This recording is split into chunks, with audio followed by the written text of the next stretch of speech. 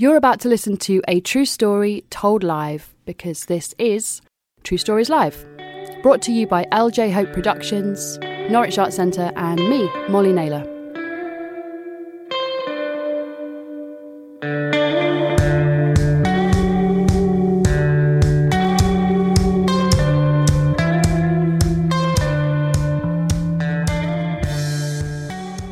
I got this gig because I was talking to Katie John about the only time I've ever been in hospital, and told her the story that when me and my brother decided to play assassinations. Katie said, "That's perfect for a True Stories Live sometime." Katie told Lucy. Lucy forgot. So here I am. I've done True Stories Live a few times now, might even be 7. I've lived a lot longer than most of you here, and so I've probably got more stories to choose from, but I reckon I've already told all the big ones. So this is a short story collection of They Couldn't Make It Up. 5 stories, in fact, of 2 minutes each. Those unexpected, surreal happenings or sights that stop you in your tracks. You look around and your head fills with that Talking Heads lyric, "How did I get here?" And yet the assassination story doesn't seem to fit in here somehow. Let's see if there's time at the end. If not, we'll save it for another day. So 5 short stories, and they're all color coordinated. Snapshots in number 1, orange, number 2, bright blue, number 3, orange and bright blue, number 4, black and white stripes, and number 5, back to blue. Situations and visions that are so odd, surrealistic art in real life that makes you rub your eyes. Okay, number 1. I'm a cartoonist and illustrator, which means I spend a lot of my time solitary desk time, so I've always put one day each week aside to volunteer somewhere crowded with people. On Mondays when I lived in London, I was at the zoo. For 15 years, I worked in the Bug House, a beautiful, modern, fit-for-purpose exhibition hall filled with gorgeous things like leafcutter ants, dung beetles, praying mantids, diving beetles, and huge, great, hairy spiders. Next door, to a massive Edwardian birdhouse. Inside, a collection of ornate, giant, gilded cages. Quite rightly, London Zoo decided to upgrade this building and turn it into a richly planted walkthrough where the public can stroll along paths and the birds, hummingbirds, are flying free. The large cages are removed and the building completely ripped out. All that was needed now was it to be fumigated to get rid of any infestations that might be detrimental to the new exhibitions. This was done and the building shut down completely for 4 days for the pest control to complete its job. I was giving the spider talk in Bugs when my friend Craig said, "When you're done, come and see the birdhouse." This huge empty area, cast iron ornate support arches, the sun coming through the skylights, and the whole room was aglow, a bright, bright orange. It was stunningly gorgeous.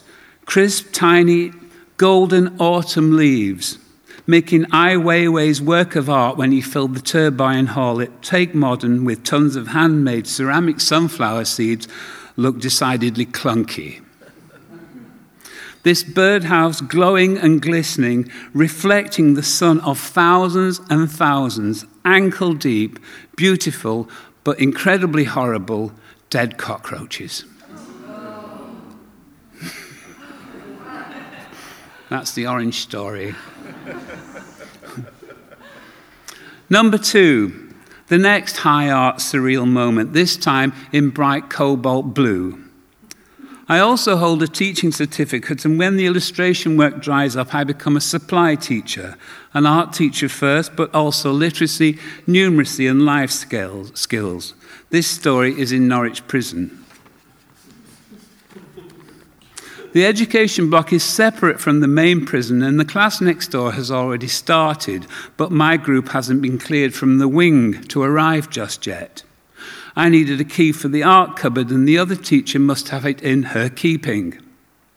A lot of the men in custody have families and small children at home. They like to hand over a small present of some kind on visiting days.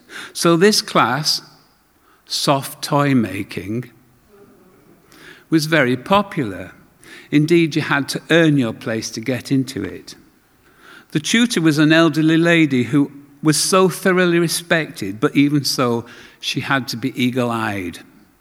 She had to count on every pin, every needle, every pair of scissors, and count them all back in again before the men go back to the main landings. I went to ask her for the key I needed, knocked on the door, and went in. The peace and contentment in that room was so obvious. A large table, at least 10 men sitting around quietly immersed in their work. A mountain of blue fun fur fabric in the center. The men reaching into the pile and cutting off pieces of material. A small window was open. The air was alive, filled with swirls of bright blue fluff. Fluff absolutely everywhere, on their uniforms, in their hair, in their beards. What the... Yes, they were making Smurfs.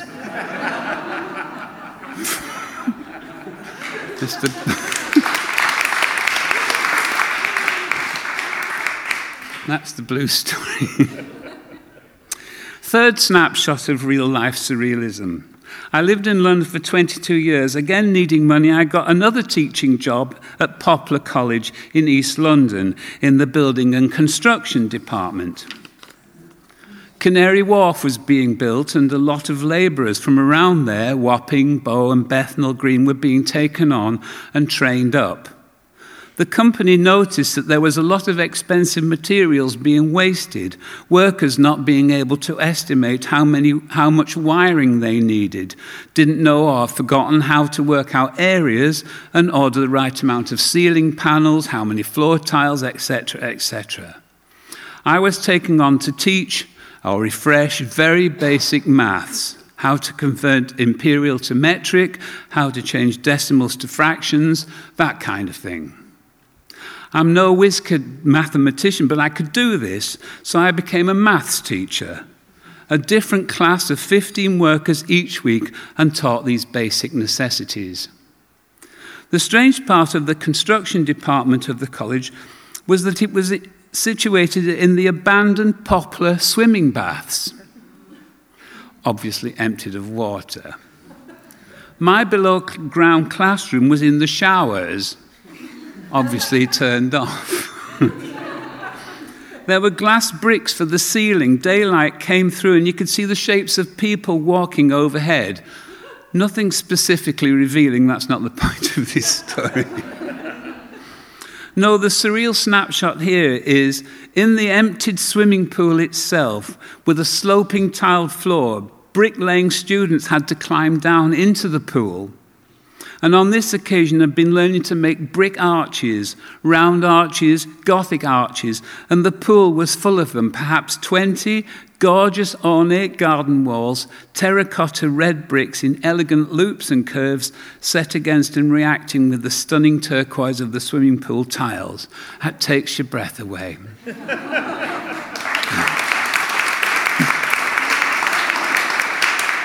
That's the orange and blue story. Story 4. I'm gay, and around 1996 I volunteered as a fundraiser for the AIDS helpline, collecting money for research. Arrangements had been made in London Theatreland that we could collect money at the end of theatre performances for one night. We were a little army, and each of us was allocated a theatre and a time each particular play was to finish. Some people got all the fabulous shows and made a night of it, getting a free show before starting to collect money. I was given a Noel Coward play, Private Lives, at the Strand Theatre, now the Novello, in the Aldwych. They allowed me to see the last act. It was Joan Collins and Keith Baxter having a posh shouting match. "Disagreeable pig, you spiteful little beast!" But they were dressed in black and white Art Deco gear. Just before the curtain, I took my place at the bottom of the stairs of the grand circle and waited. The audience came drifting out, and I got a few pound coins and a few scowls, but nothing special. But then it happened.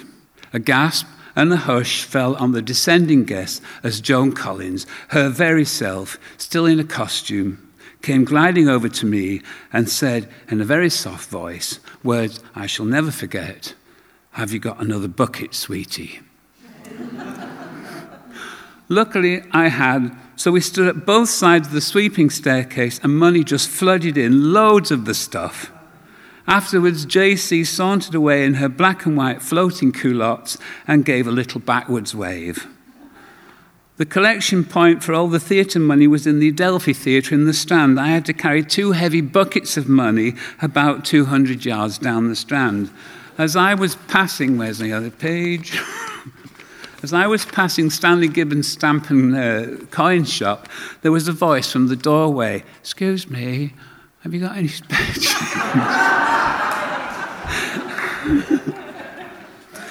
Now, honestly, I couldn't stop and give her anything, but on my return after dropping the buckets off, I promised I would give her some of my money, but she'd gone.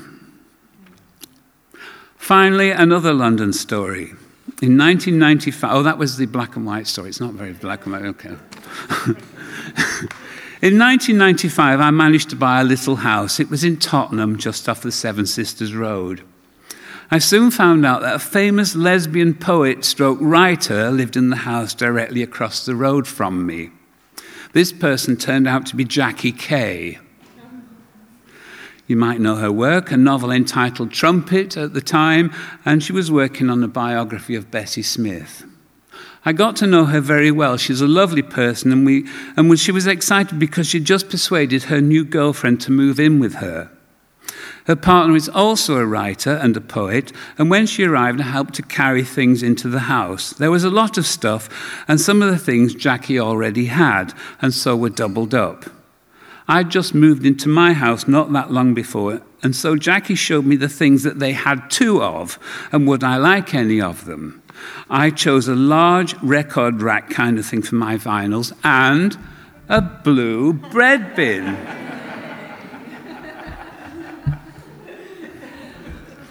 Well, it turns out Jackie's girlfriend was, I know she wasn't the poet laureate then, but definitely became the poet laureate a little later on. She was Carol Ann Duffy. Dear people, you are looking at the poet laureate's bread bin.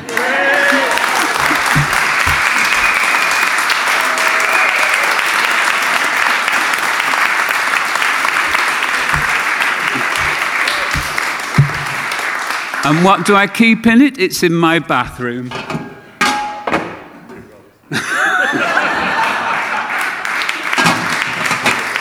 No disrespect intended. Thank you.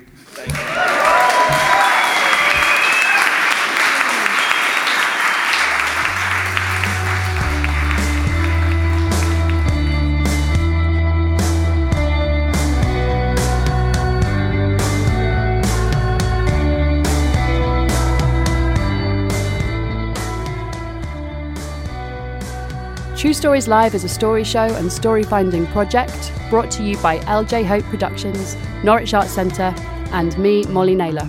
For more information about all of the work that we do, head to our website truestorieslive.co.uk.